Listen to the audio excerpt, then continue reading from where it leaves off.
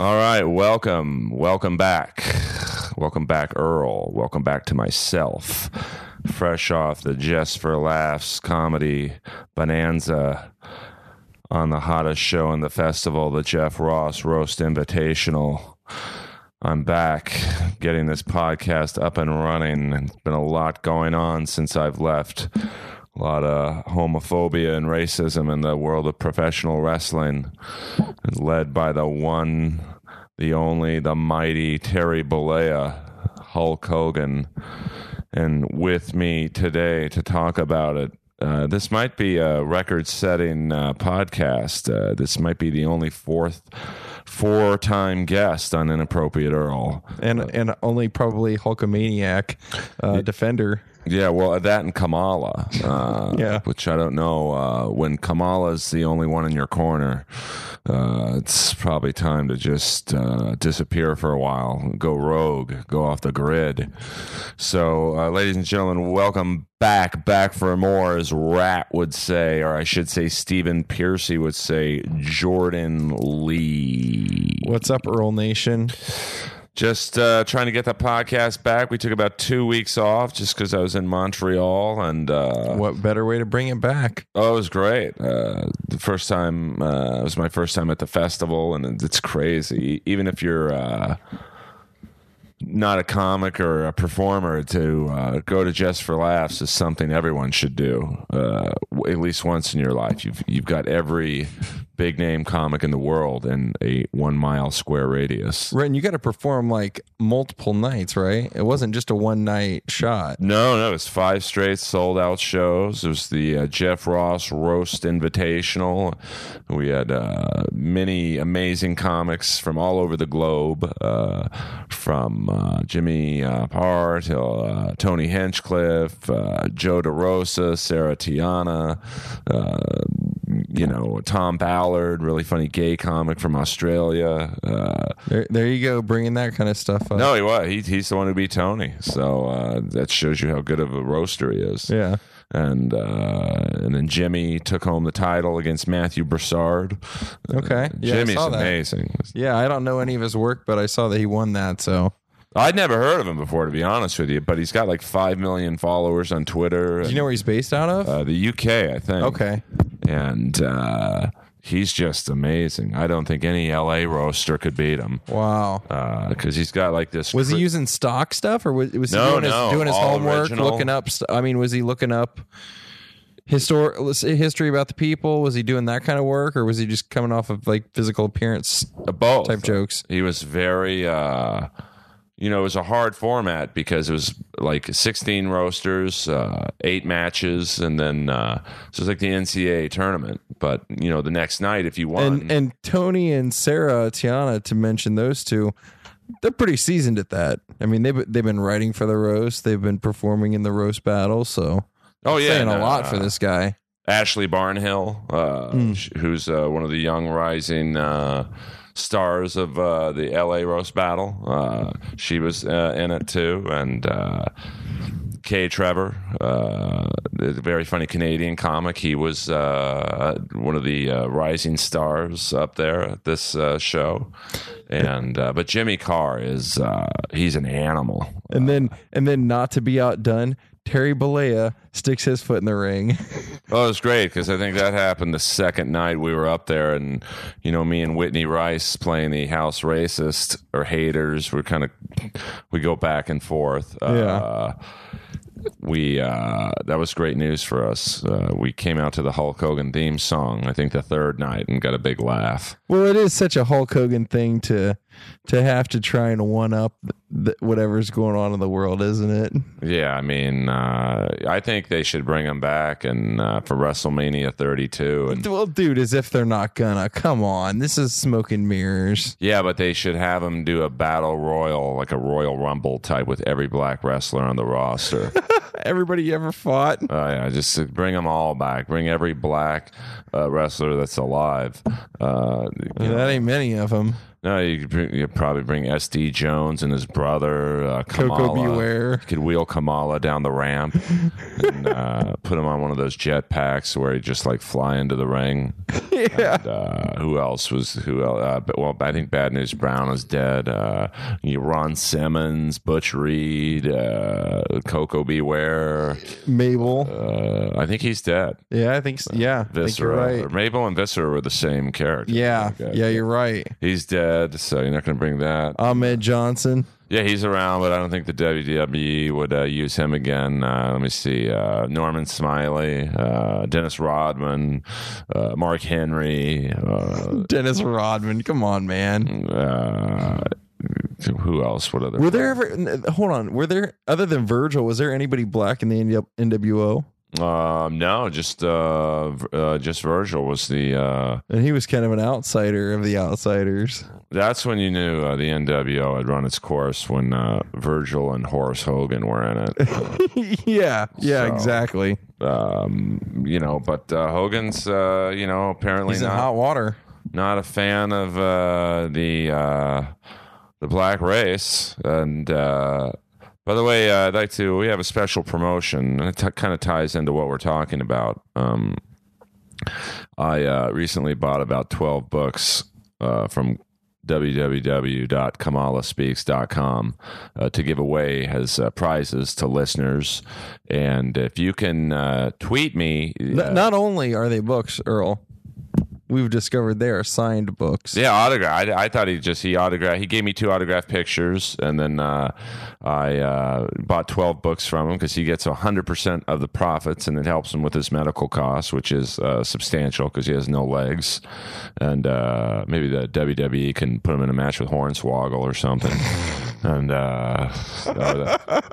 that little Mexican luchador, he's pretty funny actually, but I don't really know his name. But we're gonna do a special promotion. Our first trivia contest on Inappropriate Earl is what 2 episodes of Inappropriate Earl was the N-word set in? And they're very spread out, so I'm gonna force all of you to listen to all 72 episodes.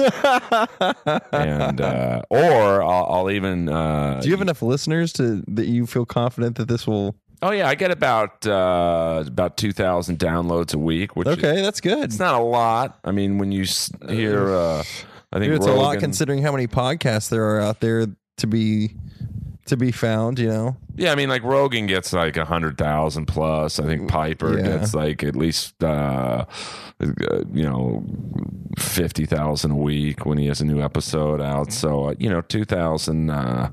It's not the most, but I think whenever I go on SoundCloud and check other podcasts, unless they're celebrity podcasts, seem to get better numbers. So I can't wait to see what your fans from the Roddy Piper podcast have to say about this being your first contest. This might got be some real haters on there. Oh yeah, they're out of their minds. I mean, you go on the YouTube comments on the Periscope for Piper's Pit Pod, and one guy's like, "All you do is racial jokes. You're costing Piper, fans." And that's horseshit, man. I listen to those, and you're fucking great. But I don't do racial jokes. No, in fact, I think one of my favorite jokes that you've done recently was when you guys had the great Lanny Poffo, the genius, on there, and you said something. He said that he'd never done an angle with Hogan, and you said, was it because you couldn't think up anything that rhymed with Hogan, you piece of shit? And you got a pretty good laugh out of him, which meant a lot to me, to make Lanny Poffo laugh. Oh yeah, he was actually a really nice guy, and but the N-word has been said on 2 episodes of Inappropriate Earl. Well.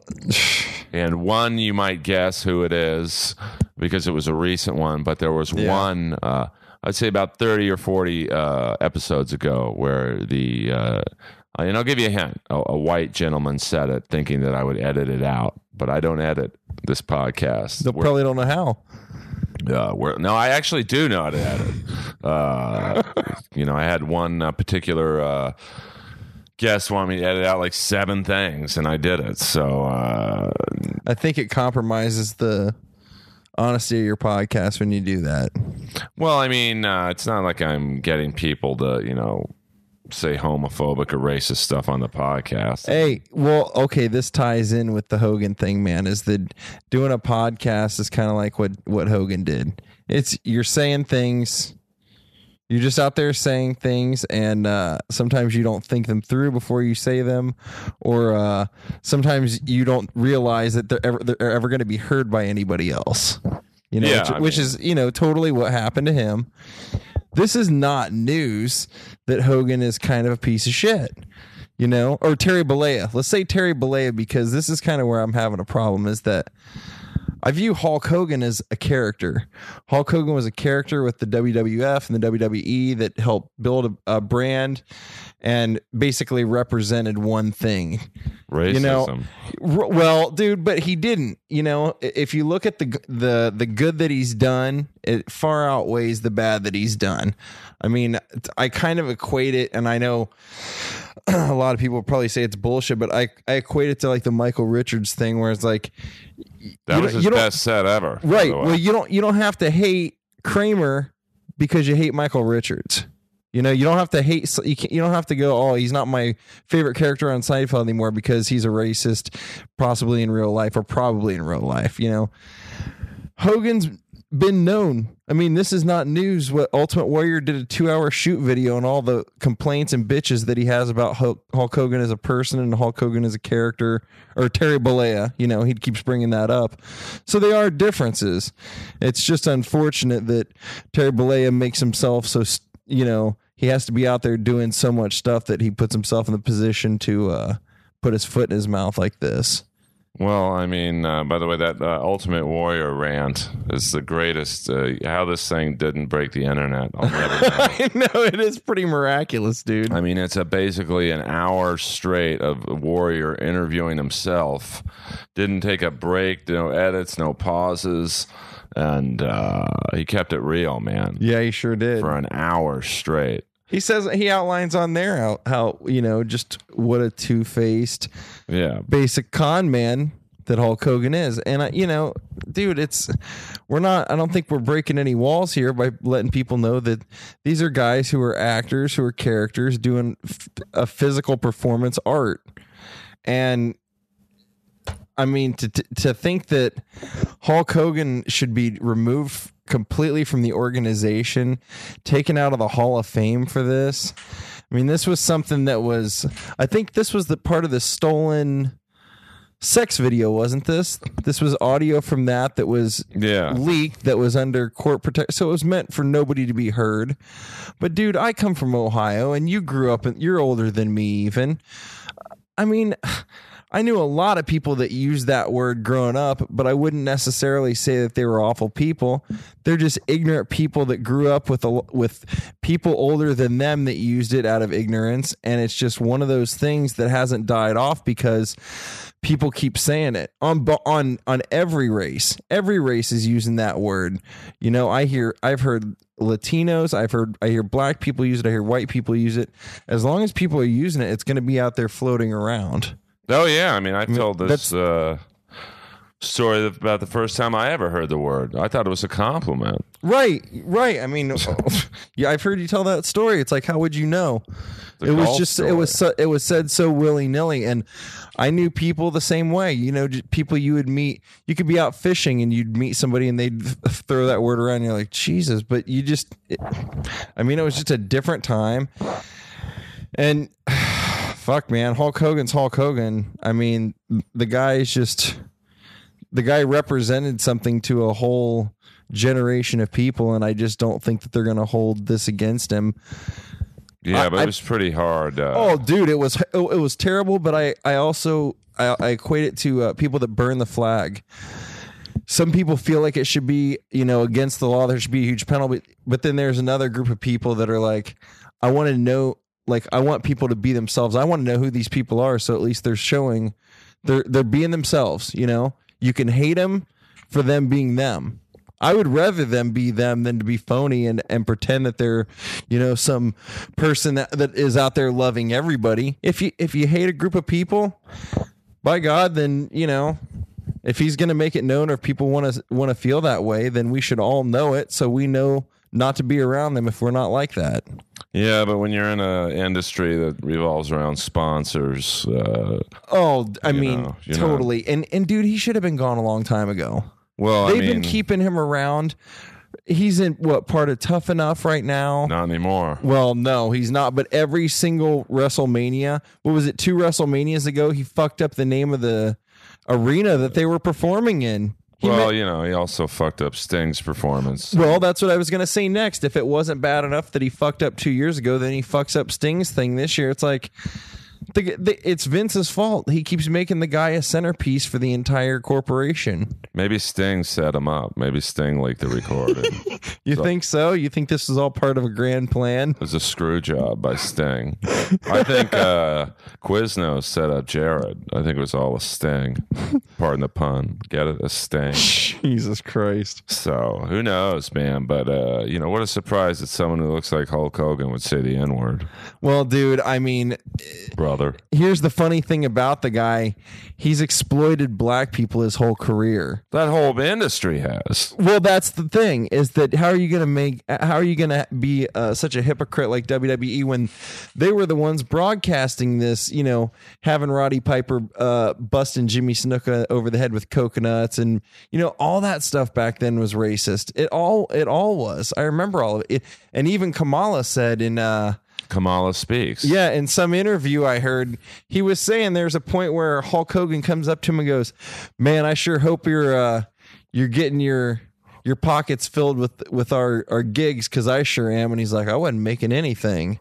Hogan's pulling in $20,000 a night for our Broadways or what? Well, I mean, Kamala wasn't doing any Broadways, but I think Kamala said the most he made at like a Madison Square Garden show was like, $10,000, and then Hogan would be making like 50. Yeah, exactly. It was never a fair cut. And also, that's to be a black wrestler, especially back then in the 80s. Every black wrestler they had was a stereotype, and I mean, Jesus, every ethnic wrestler they had was a stereotype. Even the white wrestlers, they turned into black wrestlers, like Akeem, John Cena. Yeah, John Cena. By the way, if you think wrestling's fake, watch John Cena get his nose broken. Oh, no shit. This past Monday on Raw. With, Seth Rollins? By Seth Rollins. That's, wrestling might be scripted, but... it's physical, man. Seeing if you pussies listening to this podcast take a Seth Rollins knee and continue the match and do it well. I mean, I don't like John Cena and his wigger shtick, but, Hey, man, those guys are on 24/7. I mean, if you think about it, they really have to be in character from the time they leave their hotel to the time they go back to their hotel if they want to be any good at all. You got to live that character. Well, but I mean, this clip is, I never saw this clip before, but because of what Hogan said, everyone started airing this clip where... the Booker T thing? No, another one where John Cena's like in the back warming up or something, and just out of camera frame is Booker T and Sharmell, and Vince McMahon comes up and goes, almost talking like Akeem to John Cena, "What it be, bro? What up, my nigga?" And whoa, John Cena looks at him like, "What?" And then the camera goes to Booker T, and his eyes are bugging out of his head, going, "Tell me he didn't just to say that." So, I mean, this is the order of the company. See, dude, it's the hypocrisy. That's what pisses me off. To me, this makes WWE look worse than Hulk Hogan in my eyes, because Hulk Hogan saying that, I assume that everybody has said that. I mean, I was talking to Mr. C and Cliff up at the outside the Belly Room, to Comedy Store fans and black gentlemen, and I made the comment of, "Hey, I wonder if I'm allowed to wear my Hulkamania shirt around here," and the comment out of both of them was, "Fuck, man, I'd wear that shirt around here." Oh yeah. So they have no problem with it. I mean, they said the same thing. They're like, "Hey man, he's just being honest about the way he feels. At least I know now." He didn't say he didn't want his daughter to sleep with all of them. He just said, no. He said he wanted her to sleep with the ones making the money. Yeah, an 8-foot. Yeah. So, I mean, who wouldn't want their daughter to sleep with an 8-foot black person?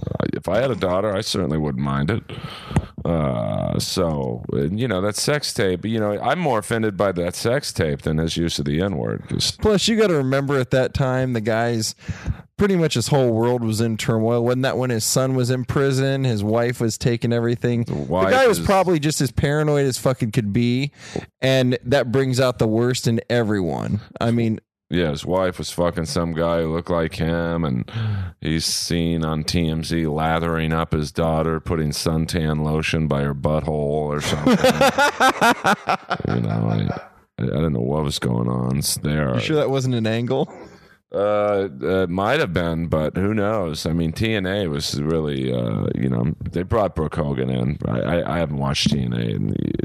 I don't think this is a career killer for Hogan. I do, dude. You think so? You think this is the final nail? I mean, he's gotten himself into trouble before. Yeah, but the N-word, it's just it's a different era, man. I mean, you'd think it would have gotten him a promotion in the WWE, but, it was sponsors now. You couldn't bring him back. It'd just be too much. The Sharptons, the Farrakhans, the MSNBCs of the world would, you just can't. I mean, it's the hard ER ending. I know, dude, but also, is WWE not the number one company to give second chance after second chance to these guys? Yeah, but they've never even people. I mean, Bret Hart spit in Vince's face on film. I mean, on a live pay-per-view, and still fucking came back. Yeah, but they've never had their number one star of all time, cutting a ludicrous record into a tape recorder.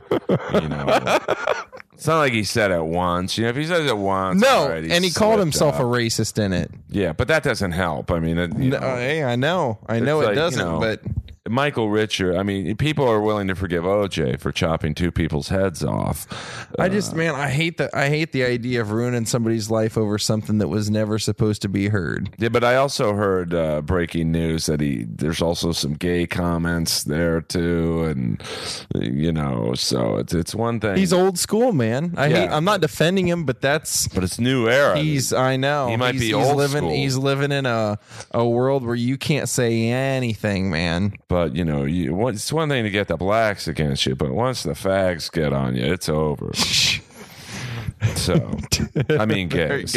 Well, you live in their neighborhood, so I mean, I figured. Listen, I'm the most gay friendly. Don't anyone out there tell me I'm homophobic. No, I live on Larrabee, which for those of you who don't know where Larrabee is, it's in the butthole of the gay community. So, Earl's got his finger right in it. Yep. I mean, I got Village People albums. He's got Flaming Saddles right around the corner. Got Flaming Saddles to my left, Mickey's to my right, Rage to my right. I support gay businesses, so he's got people fucking in his bushes half the time. Oh yeah, guys jacking off right outside my condo. So I go to 2 gay gyms. So now, dude, I mean, because this is a good topic for you because you play a house racist.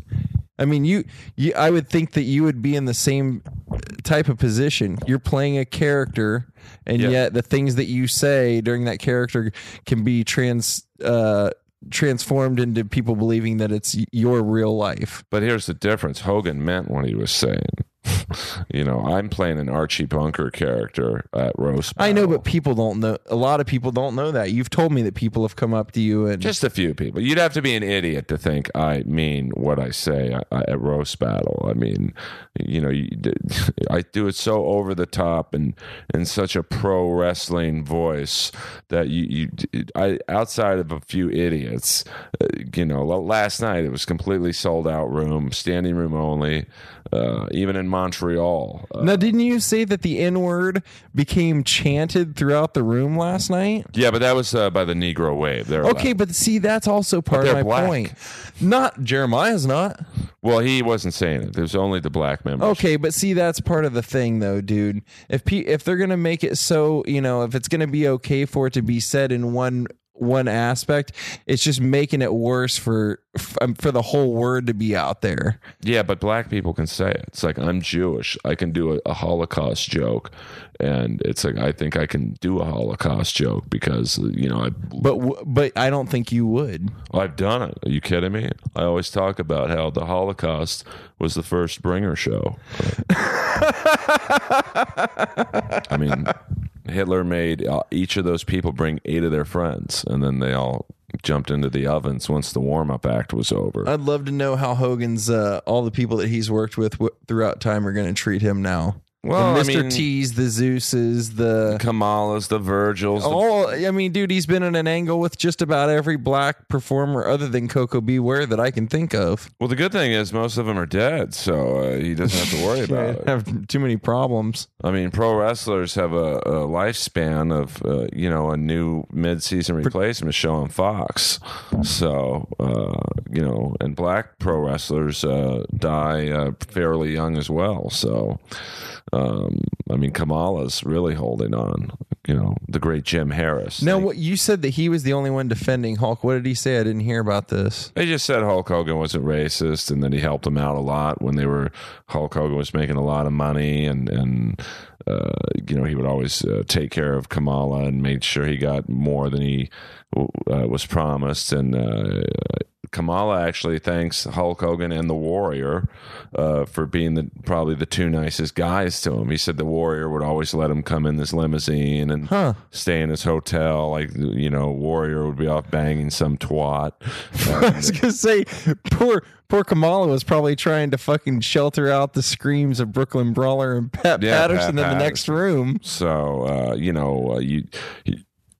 think a lot of people have negative things to say about Hogan and Warrior, but I find it funny that at least with Kamala, they were the two guys he cites as being the nicest to him. So, don't always believe what you read. And,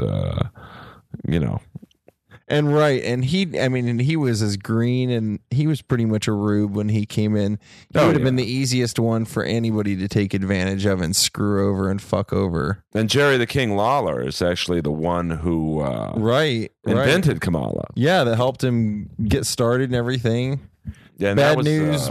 What was his name? Bad News Brown. No. What was Kamala's name? He was Bad News Harrison or something like that. I don't for a while before he met Lawler. Yeah, I'm not sure. It's probably Bad News Harris or something. You got to read the book, everybody. Kamala Speaks. There's so many great stories. Go on KamalaSpeaks.com and he'll autograph it. It's not that much, like $20 or something. You should get Kamala to do a podcast over the phone or something with you. Yeah, I'm just not. I might be. I don't know how to do. I know I'm missing out on a few great guests because they don't want to come down here. But I just like having people here. It's just easier. It's like a talk show in my house.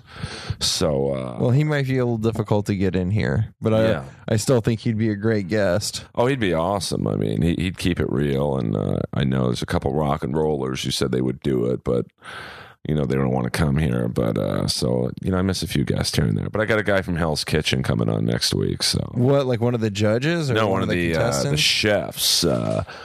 Josh Travato, who was he was like the obnoxious big Italian guy from previous season. I guess this last season. I saw him at the Comedy Store one night on the stage, and I'm like, did you watch that show? You knew I love Hell's Kitchen. I was an eater on Hell's Kitchen one season. No shit. Yeah, it's all right. The food kind of sucked, but I mean, it's like, of course the food. That's probably like your biggest credit. Of course, it is. DB credit. Of course the food sucks. You're getting it cooked by chefs who are actors and line cooks at Tenderloin Grill in Pomona. So of course it's BW3's shitty food. Not sponsored. I'd rather get a meal by Kamala at Abdullah's Abdullah the Butcher at his place in Atlanta. Abdullah's Ribs. Another guy Hogan had an angle with. Guy, dude, he's had an angle with just literally like, I think Hogan's he's that kind of racist where he's like, I'll let you in my car, but not in my house. Yeah. Just you can share my locker room and drink my beer, but you can't rape my daughter or unless you're 8 foot and make unless you make $1 billion apparently. Well, I don't know a lot of 8 foot black people, but I'm sure Hulk Hogan's. I think Lamar Odom's available now. But he's not quite 8 feet, so we're going to have to... Maybe Hulk Hogan should start a new dating website. I don't know, call it where 8footblackpeoplemeet.com. Hogan Match. Yeah, Hogan blackpeoplemeet.com who are over 8 feet. Someone register that domain. So... I'll be curious to see what happens to his legacy out of all this. Well, I should have went on eBay and looked around just to see if the prices of his stuff have dropped or if there's a ton of stuff more for sale, people dumping it, or I'm just curious as to how the fans are reacting to it.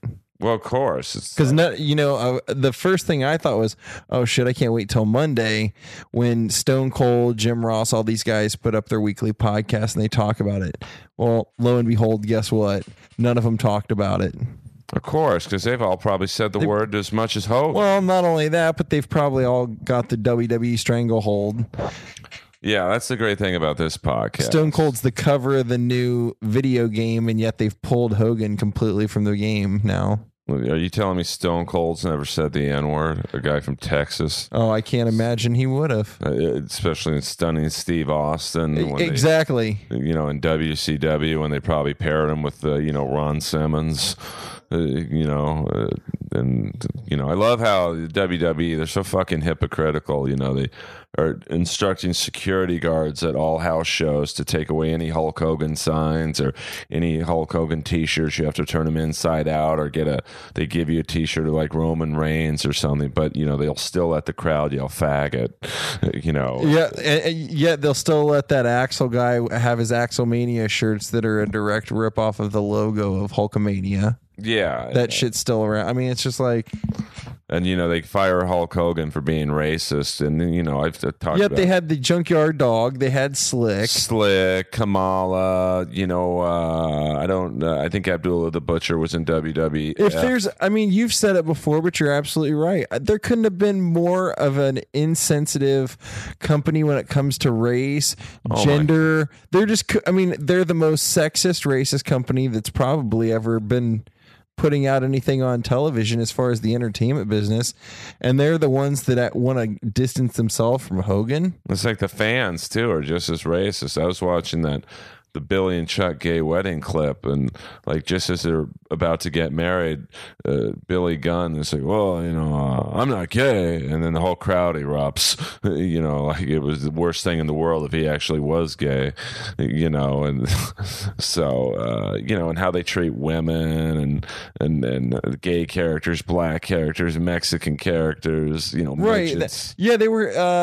Well, dude, think about this. I was watching an old wrestling show on the network the other day, and fucking Jesse the Body Ventura was calling Tito Santana a taco head. Oh yeah, I mean come on, that's not racist. Watch some of those, and Jesse Ventura coming out in the ring in a Plato's Retreat shirt, which was like a kind of an underground gay sex club in New York. Jesus. There's so many racist and divisive characters they've had. Eugene playing a mentally retarded Eric Bischoff's cousin. That one wrestler who had one leg, and the elderly abuse they made Mae Young and fucking the Fabulous Moolah. Have Mark Henry put his hand in her pussy, and she gave birth to a hand. Yeah, oh my God, what is that? And Pat Patterson letting him run around for 30 years backstage. Do you remember when they did the transgender match or whatever, where him and Briscoe were dressed up like ladies doing a drag fight? Yeah, the way they embarrass these guys, and then they're so WWE is such a phony fucking company. They make it all sad when Dusty Rhodes recently died. When you watch the last couple angles they put him in, wearing the big fucking polka dot outfit, onesie, just embarrassing this guy to bury him, how they buried Sting, and they're insane, so to fire Hogan for being racist when probably every guy on the roster has said the N-word multiple times. It's going to be an interesting scramble by that company now to find a face for it, because they can't. I don't know if they can go to The Rock for it, because he's doing too much other shit. He don't need to come. What are they going to go, Cena, or are they going to go? I think people are tired of Cena, but that's what I figure. But who? Daniel Bryan's good, but he's always hurt. I think his time's passed. He gets hurt too much. Yeah, I think and it's not a knock on him. It's a brutal. Dude, business. I would love to see them give Kevin Owens a push, man. I see that guy being another Stone Cold Steve Austin. He could. Not quite as much of not quite as over the top as Stone Cold, but I think he's got that villain factor that people just love. I love him, man. I mean, he's one of the few people out there wrestling that I actually believe and get excited when I watch him. I feel like the guy is like really into doing what he's doing. Oh yeah, he's great, and they got Samoa Joe in NXT, but dude, another guy they've just fucking held back forever. He's been buried for so long in TNA. It's like, I don't know if he can recover from that.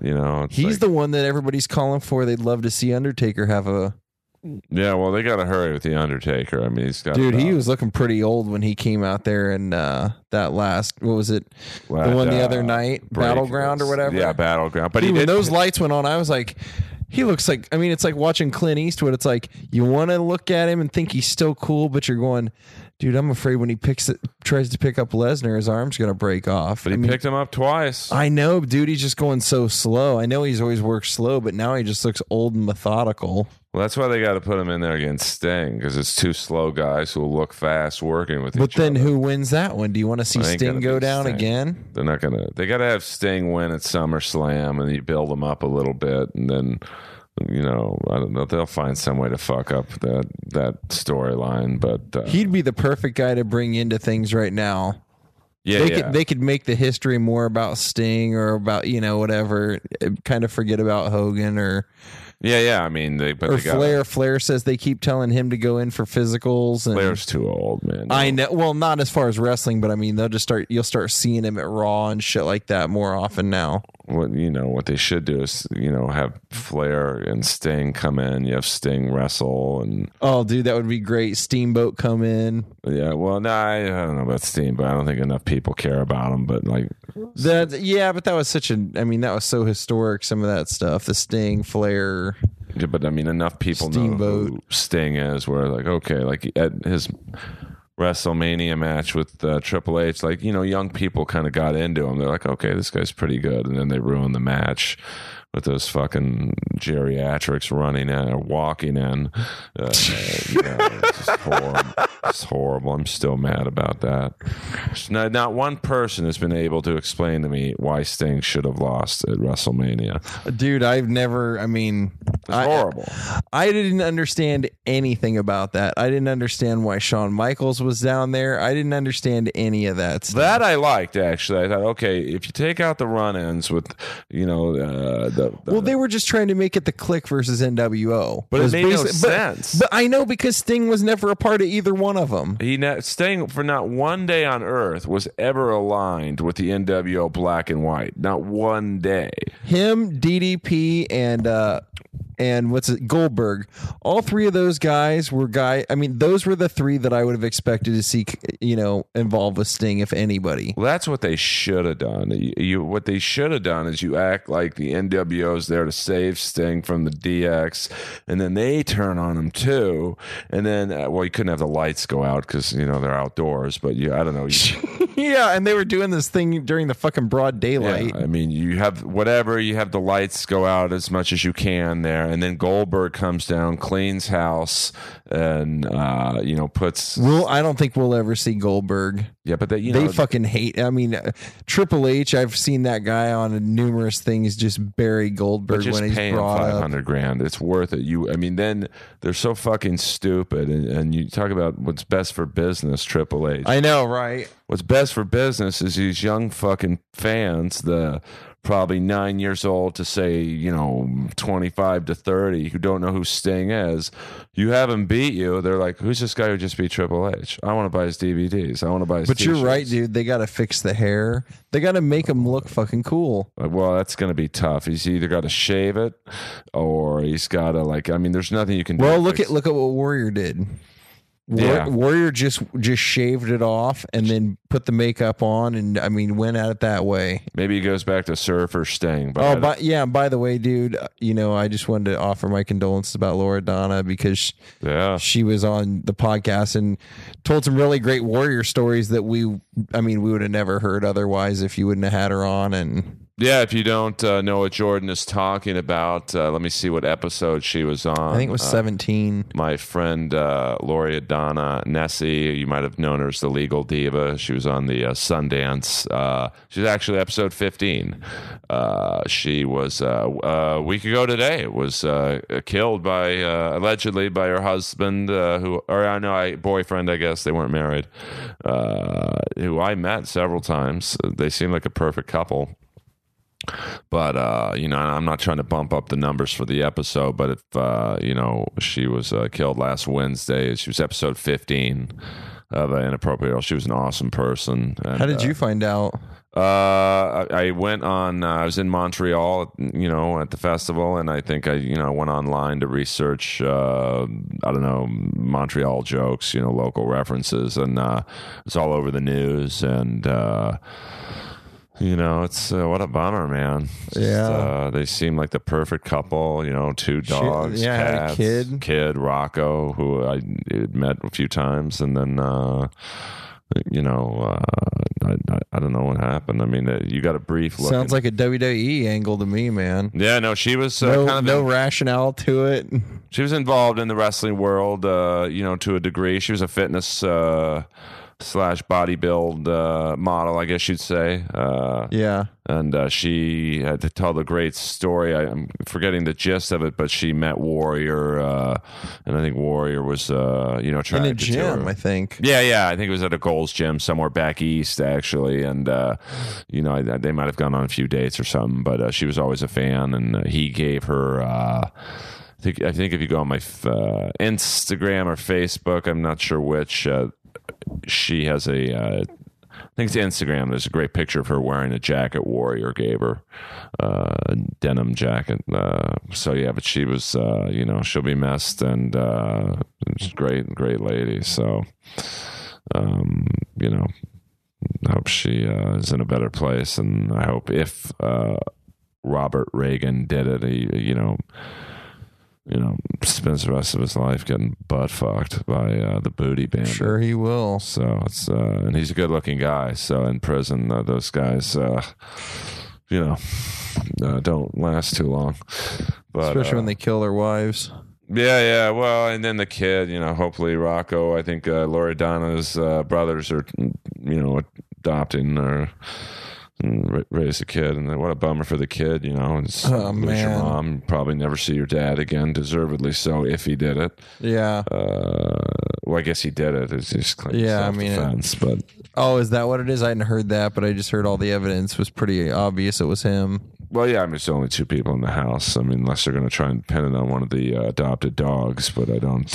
Gardner? Yeah, there's always room to blame in a minority, so... Exactly. I'm sure the lawyer will, try and find an angle there, but, what are you going to do? I mean, it's a lot of sick people out there, and... Dude, it can happen at any time. Oh, yeah. It's crazy. Life's a weird thing that way. It's a lot of, you got a brief look into their lives. If I think the show was called The Legal Diva. No, it was called Loredana Esquire on a Sundance. It's only 1 season. And, they always would show them arguing about home repairs and, different relationship issues. So, but I don't think anyone watching would think that, a year later... You're probably the only one that ever had her on as a podcast guest, so... Yeah, I think she was on The View a lot as, like, the legal consultant. Right, but you got to a different part of her life. Yeah, no, it was... I think, podcasts are still certainly not new, but, they're, like, basically the new talk show... format. So I was lucky to, she was one of the earlier ones too. And she was one of the ones where I thought, well, if I get people who are on TV, maybe the numbers will be a little better than just interviewing my funny friends. And, like at that time I was only getting like David Arquette, except they don't have a Twitter. We didn't have Facebook or Twitter. And it's like, that one probably would have been a chart buster. That was a great episode too. Oh, he was great. But then, Loredana was probably the first one that, of a TV personality I had on the show. It was like, oh my God, she got basically 5 times the numbers of anyone else I've had on. And then she was really the genesis of me going after, bigger name guests, wrestlers. And, well, dude, now you can get Hogan on here because he's going to have free time. Probably would. That would, I got a few wacky guest ideas that I thought, fuck, I'm just going to start asking these big celebrities. I think you should, man. I've never understood what the holdup is with some of the connections that you have that you could have people on here. I'm trying. It's not as easy as you'd think it would be, but it's I know, but if people go on there and look at your reviews and stuff, they're going to see you have a fan base that. Yeah, I mean, I got Rob Schneider. You got fucking Andrew Jacobs on there lighting up the entire social media scene. Yeah, he's breaking the internet for me, and I've got the singer from Rat still is one of that's the number one episode by far. And what's he up to? What about having him back for a second podcast? He was so tough to get the first time. I don't know if I have the energy to get him a second time. You may have to buy more Mike Knuckles. Of course, John Philbin, Turtle from the North Shore, was a very popular episode. I'd love for you to have the guy from that does your theme song back. Oh, Stevie Rochelle. Yeah, that was a great episode. Oh, he's great. I mean, he was, I'm trying to get more guys from the scene. I got, I'm trying to think, Steve Stevens from Billy Idol said he would do it, but they're on tour in the UK. That would be awesome. One. Well, because he's been around for like 40 years. Well, he used to live, doesn't he now or did live in Japan and like was doing music for like playing with Japanese artists and stuff too?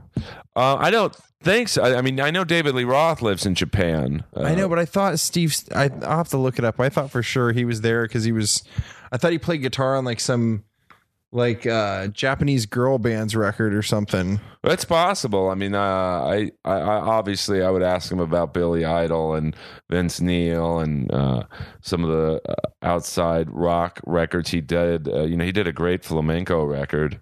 Oh yeah. That if I didn't tell you who it was and just said listen to this, you'd be like, wow, this guy's amazing. But then if I showed you a picture of him, this is the guy who did that record, oh my God, this guy looks like a Jersey Shore housewife. Yeah, he does. But, I want to talk to him about, he was the guitar player on Peter Criss's first solo record after Kiss. Oh, yeah, I'd love to know what that was like. I mean, that had to be insane because, the record company was telling Peter Criss, you don't need Kiss anymore. You'll be a bigger band than Kiss will. And so I'm sure he told everyone in the band, hey, this is the next Kiss. And I think I get more podcast lessons than he did sales on that album. So... I would love to just, I like getting guests on here and asking them questions about their non-traditional career paths, Well, that's what the people that listen want to hear, to be honest with you, because how many podcasts I listen to where it's like I've heard the same story 7 or 8 times because it's like the same people. When they're a guest on various people's podcasts, they're getting asked the same questions. I mean, you can only ask Steve Stevens so many times about, hey, tell us what's it like to play with Billy Idol. Yeah, exactly. What was Vince Neil like when you tell left us about Billy Flamenco Idol? Go-Go. Yeah, I mean, Flamenco Go-Go. Tell us about that. Tell us about the records you did with Levin and Terry Bozzio. Just great. I mean, you won't find 3 better musicians than those guys. And I think they dig that. Like when you just, it's like... He's been asked about Rebel Yell probably 30 fucking years. Oh, of course, dude. So, I mean, yeah, I'm going to briefly ask I'd love to know what it's like playing the same song for 30 years. How do you keep the energy and the excitement of playing the same songs? I mean, he's got to play those songs. That's what the people that are coming to see him expect, but Jesus. Well, he does a good job because he always has these weird special effects. Like if you watch when Billy Idol was on Jimmy Kimmel a couple months ago, when they did Rebel Yell, he took out this, like, it looks like a power tool or whatever. It's not, but it looks like it. And he during the solo rubs it up against the guitar and it makes this weird noise. So I think that's how he does it. Just wacky, constantly reinventing shit, special effects, and so I can't wait to get him on, and working on other guests. Piper's coming in this Friday. Yeah, that's going to be an interesting podcast. Yeah, I mean, like you and I are taking the approach of being two fans, giving our opinions, but he was there. Well, and he's going to be interesting because he knows Hogan as a man, and he also has known him as an opponent. You know what I mean? Being where he's had years of hating the guy, and then he's also had years of going like, look, now we're both old men, we're both father. Piper's big on that. I noticed that a lot. Piper equates a lot of things to like his life of being a father, and he breaks it down a little bit differently now than he used to. He sees the world differently now, and I'll be interested to see how he views this. Yeah, I mean, Piper's been there, done that, but, he's kind of censored because Stone Cold chasing after him.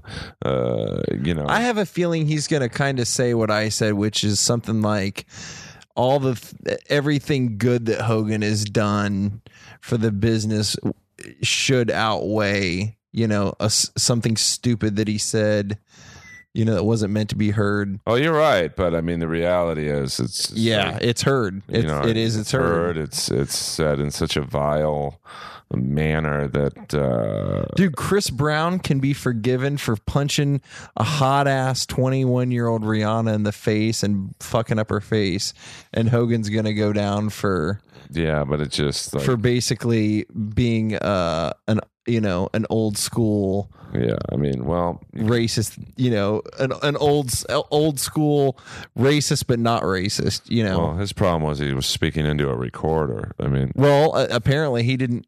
It was being illegally recorded by, I think, Bubba the Love Sponge. Is that who it was? That's a good friend. I think it was Bubba the Love Sponge, but Piper will be interesting because he's there with Hogan for 30 or 40 years, and good luck Stone Cold trying to shut me down because I'm outlaw. I'm on my own, so I'm on. Earl's already got his money. I'm untouchable because I probably got more money than you, Stone Cold. So good luck. He's untouchable. I am. I'm protected. So, by the way, if there's any local people listening to this show, Saturday night is Names Night at the Comedy Store. That's when Daddy's name gets put on the front wall of the Comedy Store. Premium placement. Hey, can I make a suggestion? Yeah. You may want to go up there very early in the day, say 10 o'clock, 11 o'clock, and make sure that the Yahoo that's painting the names on there spells your fucking name correctly, because he's been known to misspell names numerous times. Well, I hope it's not the guy who did the mural at the Improv. I mean, Del Rey was up there and caught him misspelling his name when they were doing it and had to catch it.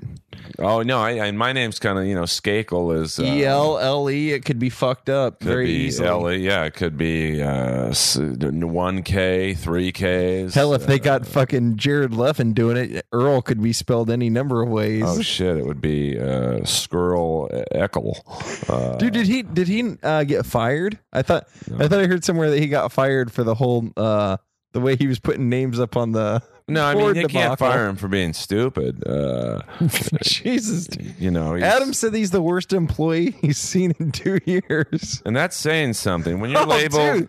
I was there the other night, and there was a guy who's been there less than a week asleep in the back seat, and he was the one that was supposed to be watching the door. When you're labeled as the worst employee at the Comedy Store, that's saying something. That's like saying you're the most racist pro wrestler ever. It's almost impossible to be as bad as Jared Levin is, but he doesn't do it on purpose. He just probably the most popular pictures I have on my Instagram account, or I always take a picture of the marquee when Jared, who's also another guest of Inappropriate Earl, it would have been a great episode if he would have held the mic by his mouth instead. Oh, I thought he had the microphone upside down. No, he held the mic by his ankles, and it wasn't real good for optimum sound. But I take a picture of the marquee anytime Jared's responsible for putting the names up, because it's either he's dyslexic or he's just stupid.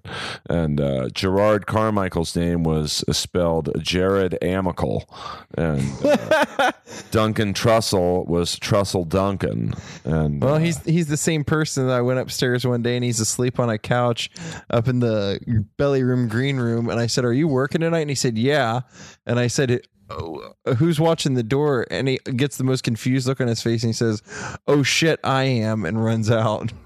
Well, that's and he's done that to numerous people. They find him asleep, laying around in various places. I'm trying to find his very special episode. Jared Levin was episode 9, actually, one of the early ones. Single digit.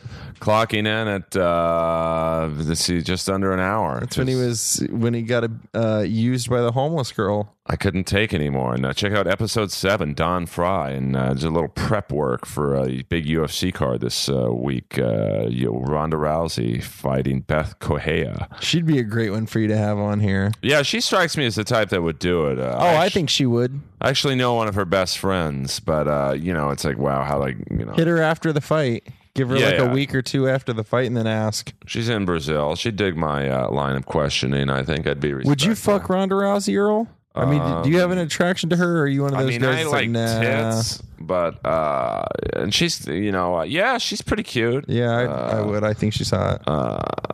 You better make her come. That's all I'll say. Let's put you in a fucking arm bar, and good luck with that. So yeah, really.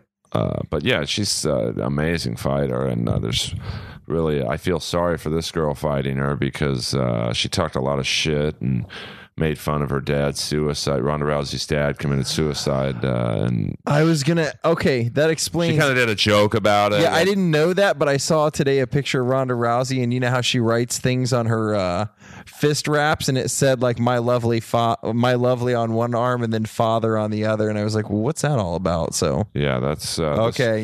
This girl's gonna die. I mean, this girl's tough. She could, but she's got a horrible body type to fight Rousey because she's kind of short and stocky, and she's a very powerful puncher, but to get to her, she's gonna have to get close enough to Rousey, and that's where the problems start for her because then Rousey will just put her in a judo toss, and she will break her arm. That is my prediction.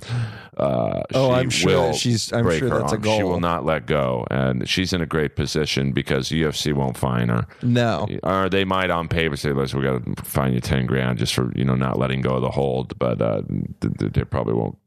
Yeah, her endorsements will cover that kind of shit. And then I don't know who she'd fight. I mean, got to have Danish and O'Neill over in podcast. We might. It's funny. I go 2 weeks without a podcast, but I might do 3 and 4 days. You would eat Rogan now? Yeah, well, I'm trying to. I would love to have Rogan set up, but baby steps. I mean, that's get my yourself goal. a Red Band to help out. Yeah, but I like being on I love Red Band. He's always good to me, but I like being on my own, I know, but somebody to do the technical stuff so you can just do the interviewing and not have to worry about. It's pretty easy, though. I mean, I'll release this tomorrow morning at 7 a.m. I've actually done some research on when the best time to release podcasts, and it seems like about 7 in the morning West Coast time, because then people on the East Coast can listen at work and whatnot. Well, and I like that you do them randomly because so many people do them on Monday that sometimes you feel ambushed because you got like 12 of them all at once. But if I refresh my podcast and only like 2 pop up, I'll usually grab one of those too. Yeah, I mean, I try and be a little different. I mean, it's hard. I mean, it's not exactly an original idea. What I'm doing here. It's just it's hard to break out. I mean, there's so much. There's so many people doing podcasts, like bad ones, but there's some good ones, dude. too. All kinds. I mean, a lot of the ones that people think are great, I think are terrible. So it's just I try and take get some interesting guests. The '80s people, and I've reached out to Adrian Zmed, which would I think be pretty funny. And certain rock and rollers I would like to get on, and just people who move the numbers. And then I have people like you on, my friends who I get along with, and I think we're already at an hour. It seems like 10 minutes. Yeah. So which is the whole point is to get people to just feel like it's. Dude, I love watching you host the Tom Green thing. You really got to consider doing something like that for yourself. Yeah. I mean, I love like something where you're taking calls and you have it video, because it's really a great format for you. Like, you really are funny on that. I would love to do that. I mean, at some point, if I can ever sell all my hockey jerseys, I would turn the second bedroom into like almost like Tom Green did his living room. He did a show of his living room. Right. That's what I envision up there. Phone calls, Skype. Live. I know Tom Green shows live on YouTube. Are you serious about selling those jerseys? Why don't you contact some of the sports memorabilia places and have them list them for you? There's some things in the mix. I mean, I've got several. Well, let me know what you end up. If you end up doing the same thing with the shoes, let me know before you go fucking crazy on getting rid of shoes. I probably wouldn't sell the shoes because I would wear them. Yeah, I was gonna say, man, you've got some really colorful shoes up there. You can't just be ditching that shit. Oh no, I don't wear the jerseys anymore, and I've acquired so many, and last couple. Keep years, your favorite 20 or something, and then I'd probably keep like all of Donald Brashear's jerseys because he's my favorite player. Yeah, and it's funny he's probably one of the most hated fighters in the last 20 years because he was kind of cocky and like wasn't he the big fighter? He was a big black dude that the guy got whacked over the head with a stick by McSorley, and then don't tell Hogan. He was like, I don't think Hulk Hogan would be a fan. of Put him in an angle. I'm guessing Hogan wouldn't be a fan of Donald Brashear or George. I'm guessing he would if he thought he could make some money out of it. Oh, I don't think if the only way Hogan can come back in wrestling is if Jeff Jarrett's promotion, which is desperate for attention, Mr. America would hire him. He'd come back as Mr. America with the blue blazer mask on. Remember when he had that gimmick going? Yeah, it's awful. I mean, maybe he could say he's the owner of African American apparel. And oh shit! It's like, hey, Carlos. Maybe this is just a ruse, man. Maybe this is just a an old Carlos for the NWA Herrera movie. That's a Carlos Herrera joke, by the way, that he shops at African American apparel. It's Carlos Herrera, the first guest of Inappropriate Earl. Where the fuck's he been, man? He's been on the scene. He was the very first guest on Inappropriate Earl way back. I'm going to look it up when we did that. Way back. When was that very first episode? Probably a year and a half ago. Maybe, I can't get my computer to work here. Inappropriate Earl was 1 year ago. Carlos Herrera, episode 1 with the great Eric back in the New York Gruber. Two of my good buddies in comedy. And then Danish and O'Neill came in for episode 2 to recap UFC 168. So we're just cranking them out here, Inappropriate Earl. And, doing the best we can. And Jeff Richards will come back. He was one of the early guests. And trying to get there's a deleted episode that is on this laptop, but it wasn't really recorded well with the great Jason Galern. Jason Galern. Oh, dude, one of my favorite people. Actually, the very first guest on Inappropriate Earl. Yeah, he's such a funny dude. Him and Jason Washington, who was a Comedy Store doorman who got into porn after the comedy career didn't really work out. Casualty of the Comedy Store. I'm going to have to get them to come back. Definitely Jason. I don't know if Washington would come back because he had to take like 8 buses that day to get here. But it was a great episode. I take it the porn career's working out quite like the comedy career. I think he's on like Bang Brothers and stuff like that. I mean, I don't know what a porn star is these days. It's certainly they don't certainly make them like they used to. The Ron Jeremys, the Jamie they don't Gillises, last very long, do they? The Herschel Savages, the TT Boys, the Tom Byrons, Max. Jesus, Hardcore. Man, for somebody that doesn't watch porn, you sure as hell can list off the entire Hall of Fame roster.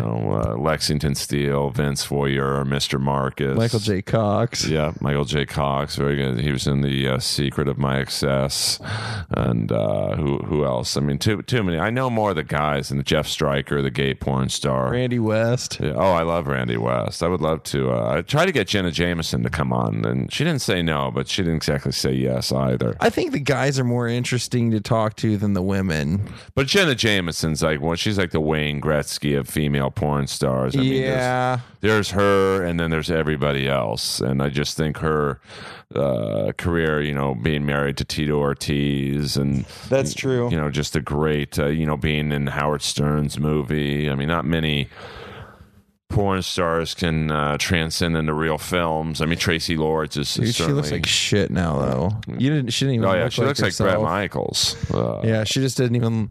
She used to have such a pretty face, man. It's like Well, I've yet to see plastic surgery work for anyone. It never works. Always makes you look like too plastic. Yeah, just don't do it. Just, I mean, maybe good tit job. You can, go get a facial or something. I mean, just do the skin tightening, but not. You don't have to go the route of actually pulling shit, removing shit. She was actually implanting shit. Really pretty when she was a little chunky. You end up looking like Gene Simmons when you're done. Yeah, he looks ridiculous. Paul Stanley, I don't like how he looks with all. He looks like he's in a wind tunnel.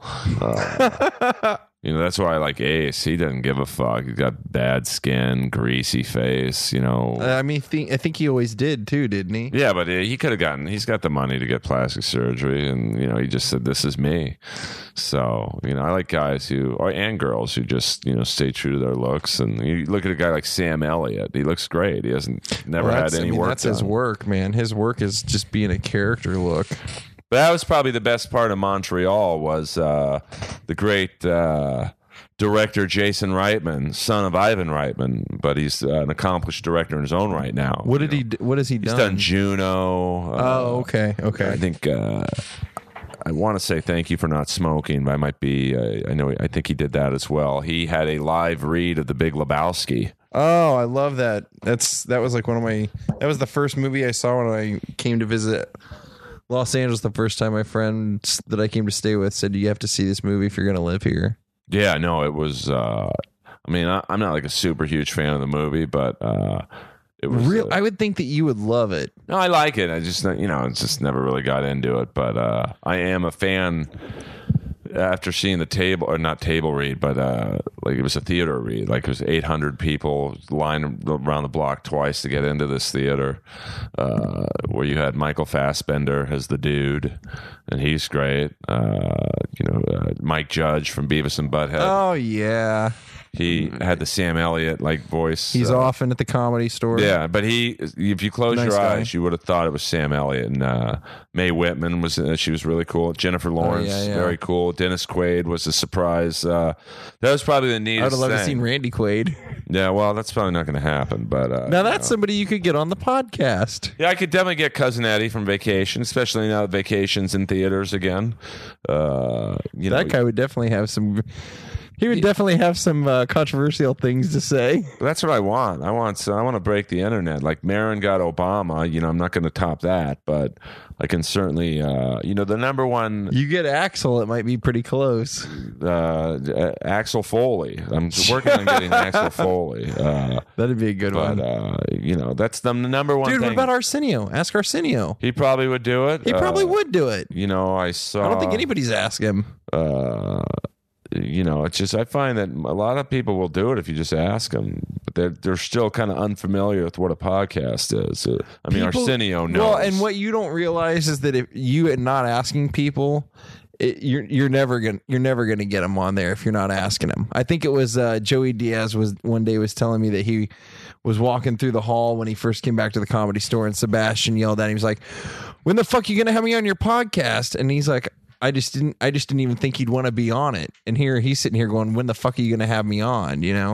Oh yeah. You just got to ask. Most of those guys, they're not going to go up to you and go, hey, can I be on your podcast? But they want to be asked. I went up to a pretty big name actor the other day at Equinox and said, hey man, will you be on my podcast? And he's like, with that voice? Absolutely. And was it Corey Feldman? No, it's a pretty big name character actor, and I don't want to jinx it, but he's been probably one of the more, if not the most prolific character actor of the last 30 years, Greg Henry. And it's a name like, who's that? But he's been in everything. He's like this generation's Emmett Walsh, where his IMDb page is probably well over 100 films. And I just think, I told him, I'm like, hey man, I want to have you on my show. And he looks at me kind of like, why me? I'm like, because you've been an actual working actor for 30 years in huge films, from Scarface to Payback to, you were in Hung. He was in that HBO show Hung. It was really funny. And I just like, you don't really, hear from people like him, like he's close to being a star, but he's, gets a second, like a star that you don't know the name of. Like in Hung, he was the coach, like the assistant coach, and it was great. That was a great show, man. But, who'd have guessed that you'd like a show about dick? But a guy with a huge dick, just and that was the guy, Thomas Jane.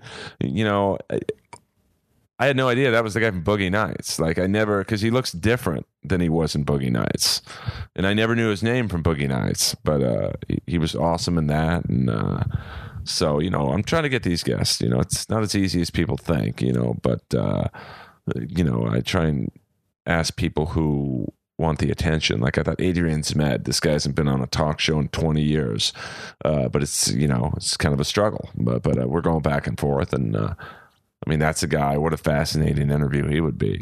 His first two films are like, he's in Bachelor Party with Tom Hanks, and then Grease 2 with Michelle Pfeiffer, and then he's takes over from Denny Terrio on Dance Fever.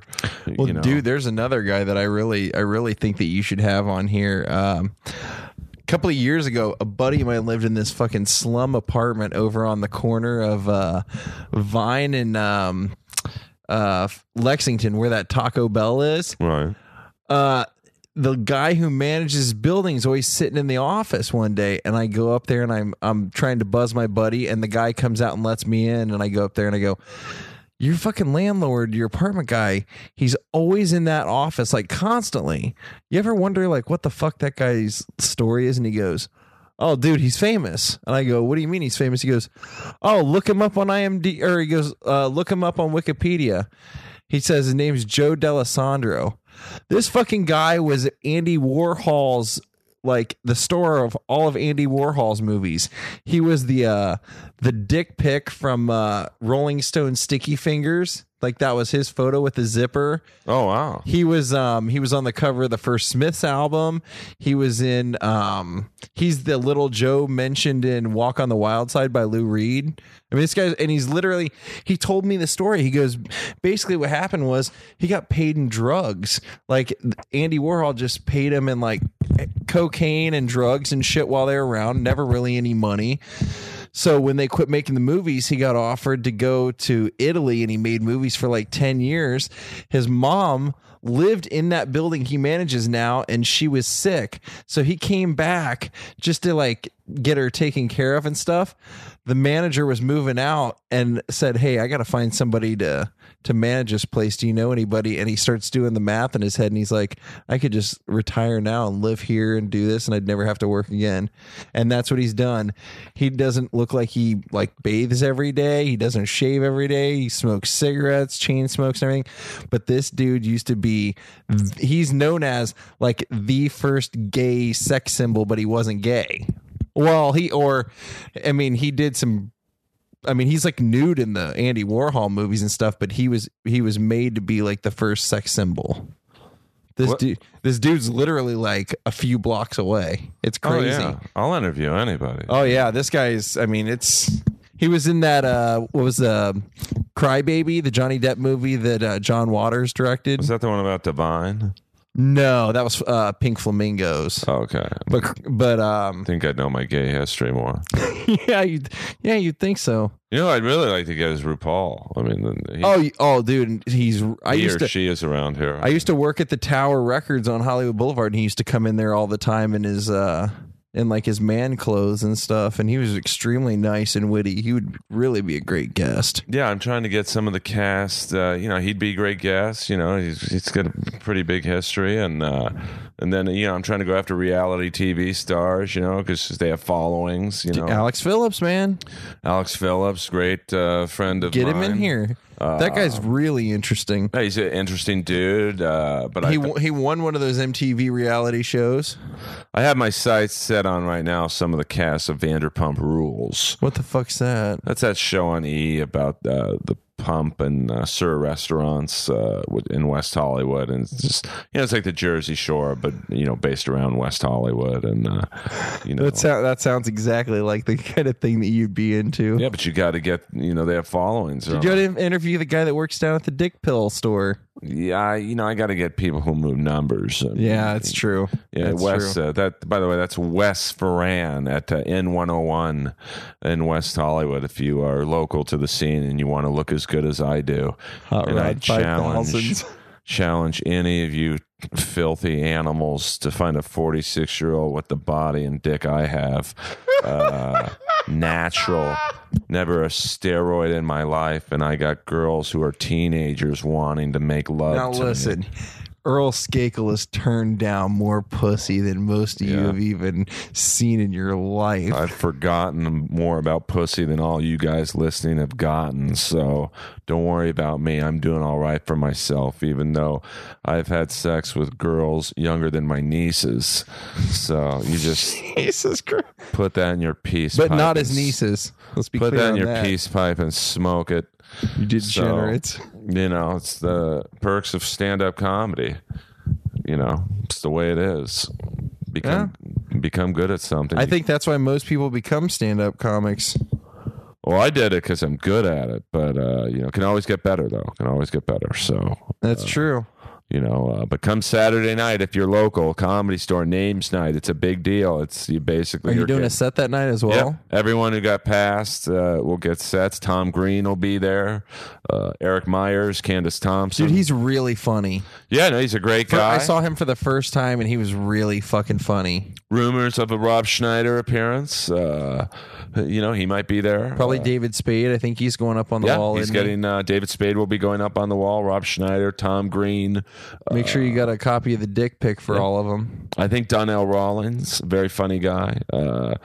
Is Hannibal already on the wall? Or he's on the wall already. Okay, last year then. So should be an amazing lineup. That's probably a good way to end it on a positive note. Yeah. Do you got anything you want to plug? No. In about an hour, it's my birthday. Other than that, really? Other than that, I got really nothing. Yeah, where are you going to spend your birthday? At the Comedy Store? I'll go. I think I'm going to go there tonight. I got to work for a few hours tomorrow, and then I have an audition tomorrow. What's the audition for? It's for a commercial.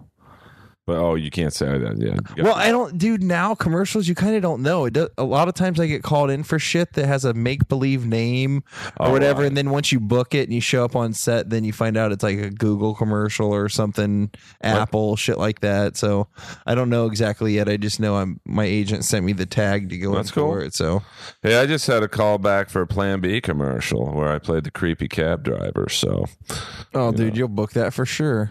Well, my friend was running it, but that shows you the business. I didn't get it. So well, literally, my friend was running the audition, and that's Hollywood business for is you. Insane. Up and comers, man. I had a call back the other day for a series of commercials with Kevin Nealon, and they'll be played a lot. Well, yeah, I mean, he's in everything. I think it's for some Comcast cable or some cable company or whatever. And it was the greatest audition I've ever had in my life. In 20 years of auditioning, I thought, there's no way I didn't book this. I mean, it was, how you get a call back, there's like 5-6 people in the room instead of just the one camera guy. Yeah. When you first you're down to the heavies. You're down to like the producers, probably the couple writers, the directors, advertising people that, whoever. There's like 6-7 people in the room. And then there's a partition behind them, probably the big boss man, the money people. It's the people throwing the money at this project usually. And I was doing so well at one point, the guy walked around the partition. I was like, what's going on in here? Because they were all cracking up. I thought, there's no way I'm not at least going to get avails for this commercial. Yeah, of course. And avails, for those of you not familiar with commercial or casting process in movies as well. Just one more blue ball step. Yeah. You get put on avails, and that's when they're basically saying, we're either picking you or 2 other people, but we have to make sure you're available for next week. And I didn't even get put on avails for this. So it's a crazy business, but I would love to get some of that national commercial money so I can. Me too, man. I did sign up for a new class that's going to help with that kind of shit, just with auditioning and It's the guy that used to cast MASH for like fucking 10 seasons or whatever. He's taught it for years. And when I met Drew Carey years ago, actually it was like 2 years ago, he recommended me take this class. And then I saw this class on Tough Enough. They sent all the wrestlers from Tough Enough to this guy to learn how to bring out their characters. So I was like, okay, I'm going to check this out. And went and did like an introductory class, and it sounds awesome. So I'm taking like a 4-day class from this guy in like 3 weeks. So hopefully that'll help with the auditioning process, just finding out how to present yourself a little better or whatever. I mean, I don't know. I don't really believe in classes for commercials because it's such a visual look. I mean, commercials are all visual. It is, but kind of what this one is it's more about like figuring out how other people see you and making the impression you want in the room in like that 3 minutes that you have. You know, like one of his things, he's like, some people like, what are people's first impression of you and how is it different than who you really are?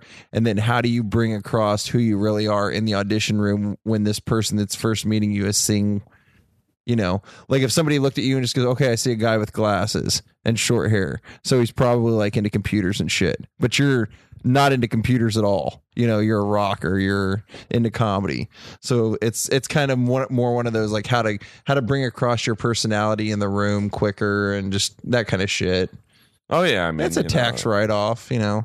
I mean, you know, I don't even think they know what they're looking for. It's just when they see it, they don't. But casting directors sometimes when they see that you've taken certain classes, they go, well, at least this guy knows what he's doing because he's taking the right classes. So I'll at least check him out once or twice or whatever. For me, it's just getting in the room. I just got to meet these people and get in the room and, you know, differentiate myself from the rest of these ham and eggers. Ham and what?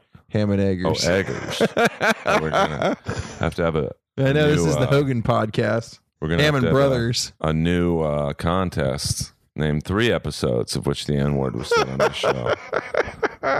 But where can people find you on Twitter? I'm at Jordan the Lion.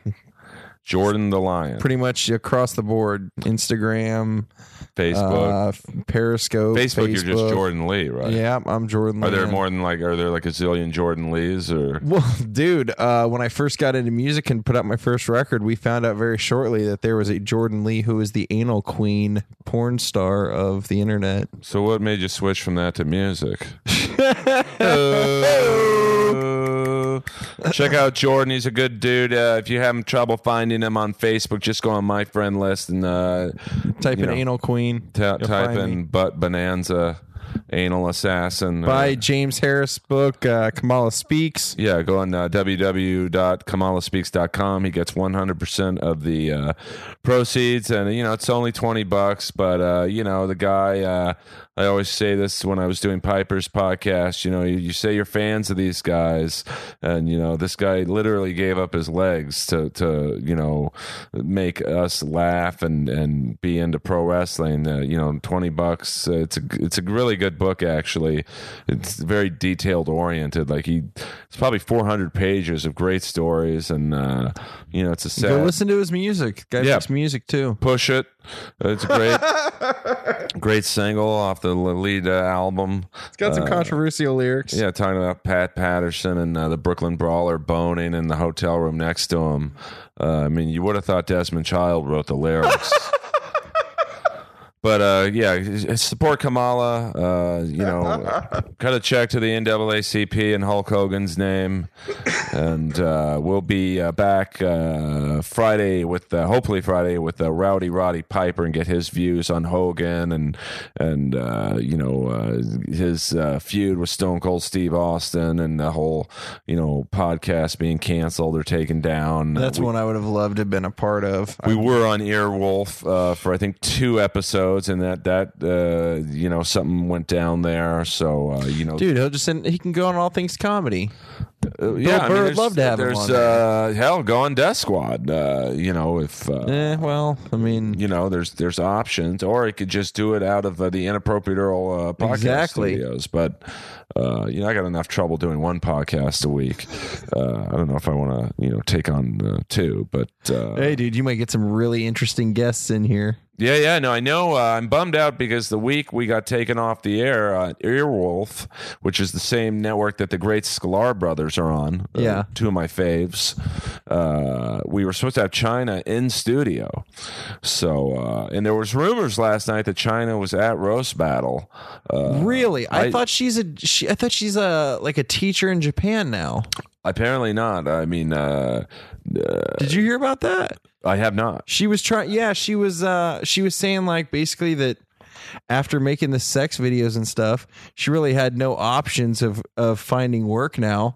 So she was had taken classes here on becoming one of those people that goes to like Japan and teaches English, like teaches them how to speak English and everything. She better teach herself English first. But she'd be I know someone who has her actual phone number. I might try and get her on. She'd have some stories when she hooked up with a couple of those guys. Triple H, man. I mean, she fucking hates that guy. And Sean Well, yeah, he never says anything nice about her. Yeah, but that's the girl, like, that's like the perfect podcast guest for me because she's probably a little, I don't know, or so. I'm assuming she's a little bitter, but she's happy. I mean, she's still recognized. Dude, you should get Sunny on here. I would get. Didn't she just sign on to start doing porn within the last month? It's possible. She just signed like a porn contract. My last guest, not my last guest, but one of the last guests, Drew Hanna from Wildside, legendary LA 80s strip band. He's like one of the bigwigs in porn now. He has his own production company. Oh, that's right. That's right. And he kind of wants out of it, doesn't he? Yeah, I mean, he's got daughters and stuff. Yeah, right. I'm sure once you have daughters and stuff, you don't really want to, be Hey, ask Hogan, man. If I ran everything changes when it comes to having daughters. And, thanks to my good friend Kristen Arndt, someone I used to work with at the Sports Connection literally 25 years ago.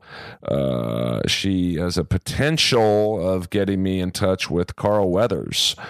So the great Apollo Creed, which would be topical because the movie Creed now is coming out soon, and I could possibly tell you where he lives, and you could just go knock on his door. I know where he lives. And say in Santa Monica. Well, I mean, let's not give out where he lives, but he doesn't live in Santa Monica, but he lives very close to there. Right. And I know because I know some people that threw some trash out their window, and apparently it landed in his yard, and he showed up at their house the next day because he found an address inside the bag. Yeah, I mean, you don't want to piss off Apollo Creed. No, you do not. I think they should have done it. He was Chubbs, man, from Happy Gilmore, too. Chubbs. He was also in Force 10 from Navarone, and he was Dylan from Predator. I was waiting on that. Earl Skakel, my dream would be to see you at Comic-Con doing a round table with the entire cast of the first Predator. Oh, yeah. I have an autographed picture of Sonny Landham up in my bedroom. He was the Indian. We could get Bill Duke, who said he would come on this show, legendary director. You're going to have to get it sponsored by Uber and just send an Uber to pick these people up. And then they don't have to, I mean, seriously, then they don't have to worry about driving over, looking for parking or anything. I mean, that's, ideally, obviously at some point I want to start making money on this podcast. Right. You get as much of the you talk about the supplements, you got to get Rogan but they're not on gonna it pay and shit much. like that. At the end of the day, they'll probably give me free supplements, which is nice. But I need that one guest that people are going to go, how did he get on that show? Yeah, I need that. Someone who's Donald Trump. Yeah, I mean, I need. 5-6 years ago, Maron's manager said, "Don't do the podcast. You'll never make any money on it." Yeah, that's true. So now he has the president of the free world on it. So Ari, from what Taylor told me, Ari was like pretty much paying all of his bills living in New York City at one point just off the podcast. So possible. I mean, you could, you get the numbers, you get, ads. The video game, what was that? The video game service used to pay, I think they used to give Ari like $20 or something like that for every person that did a trial. Oh yeah. $13, something like that. There's definitely ways to make money, but, I'm just trying to figure that out. I mean, I'm a relatively new podcast. I mean, just 72 episodes. Yeah, so, and you're not on a network that's. But I love not constantly. Being on a network. I know, but people that are on networks like pretty much have every podcast that's on there promoting their show, mentioning it whenever they do one, just kind of cross promoting, so you don't have the luxury of that. Well, that's what I'm trying to do. Like, I know Eddie Ift has asked me to do his podcast, which he's got a big following. The Sklar brothers, have asked me to be on their podcast, and so that would be big. And I think I'll try and get Rob Schneider on again. The first time I had Rob on was at the death of Robin Williams, so it was kind of rushed, and but I'd like to get him on. Well, I'd love for you to have David Spade on and do an episode about like the new Chris Farley documentary, and have maybe him talking about Chris. Well, I could get John Farley on, who right, Kevin. I did. Kevin. Well, Farley. Actually, John Farley. I meant to say Kevin because I'm more friends with Kevin than John. Right. But dude, John they look so much alike. John was in Benchwarmers. Oh, okay. And Kevin's awesome. So, because that way, then you're not. I mean, it's like pretty much you're having those guys come in here, and they don't have to talk about themselves. Yeah, but it's some people don't want to talk about themselves. Oh yeah, I mean, I'm sure David Spade doesn't want to come in here and have you asking him what it's like to lick Heather Locklear's pussy. He probably would like that, but and that would be the first question, because I'm sure it would. Spade's what they call in the business a real cocksman.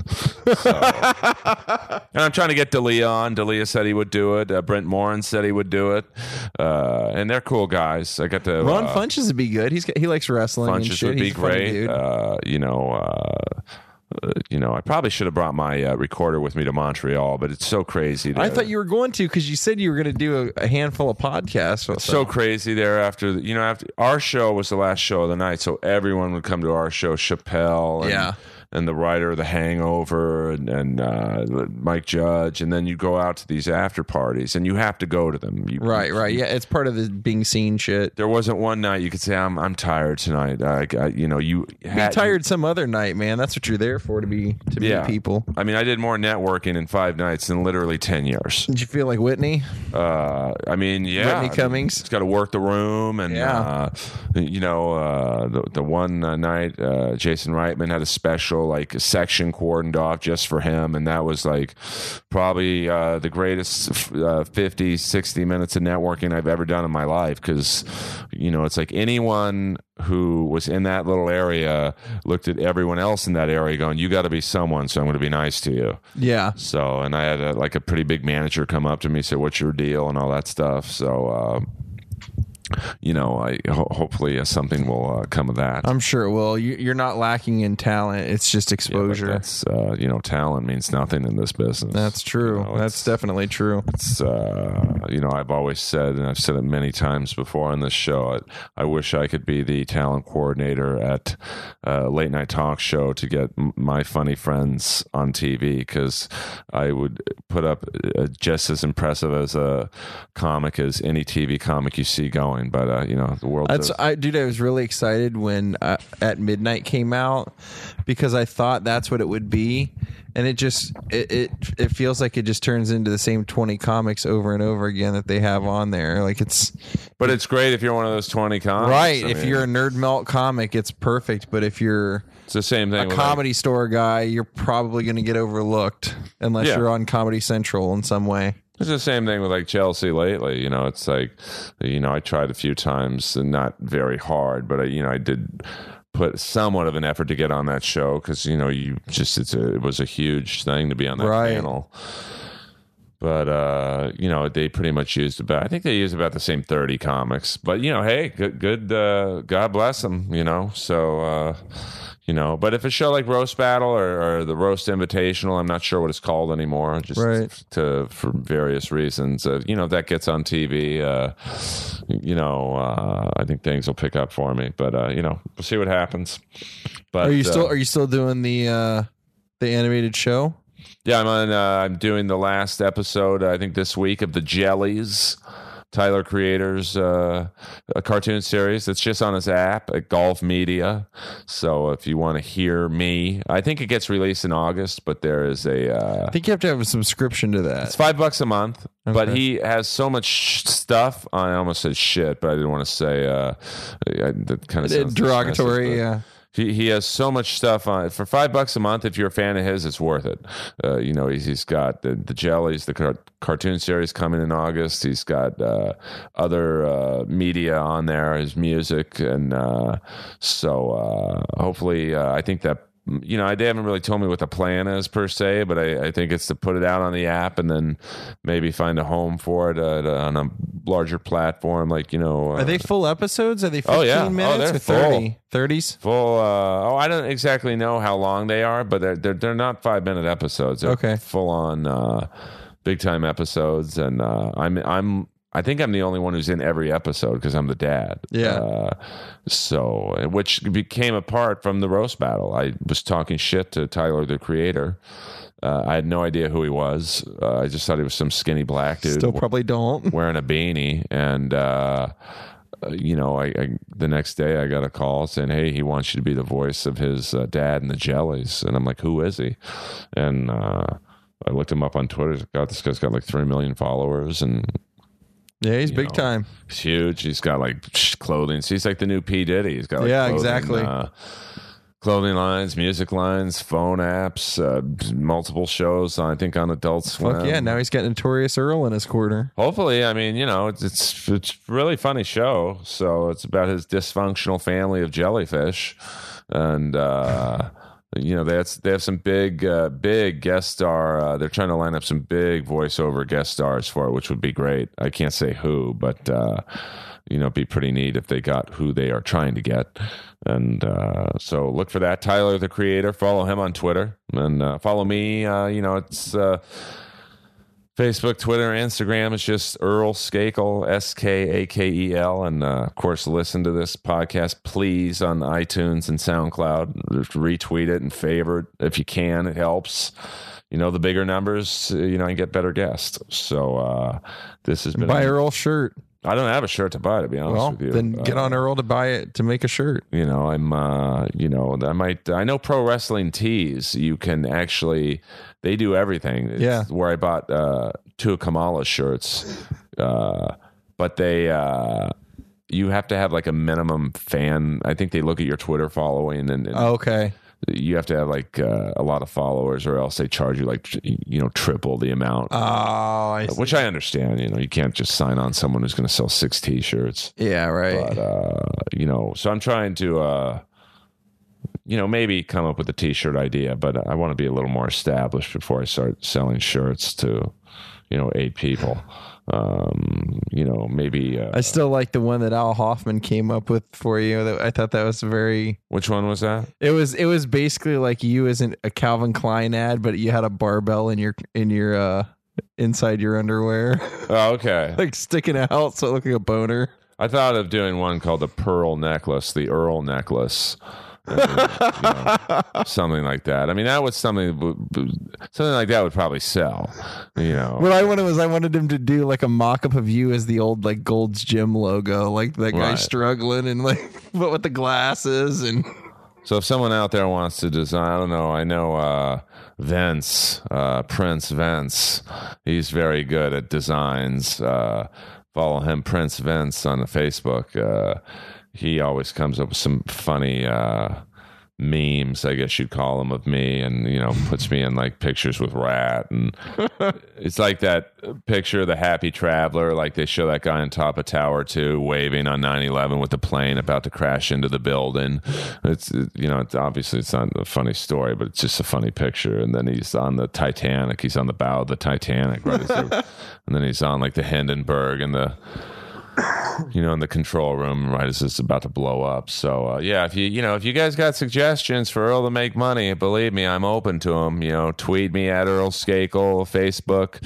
I'm not at my limit on my personal page, and don't buy my album Earl Alive on iTunes because I don't get the money anymore. I don't know where the money goes for that anymore. So I have people tweet me all the time, hey, I really liked your album on iTunes. I'm like, oh fuck yeah. I didn't renew with TuneCore, so I literally don't know where that money goes. So I think I sold like 100 copies of it. It wasn't the best album. I'm happy of the material on the album, but I forgot to face the recorder to the audience. So Is that what it is? You literally... I was wondering. It's a kind of weird recording. My voice sounds killer, but it still sounds better than some of Stephen Piercy's early Rat recordings, which sounded like they were recorded through a running faucet.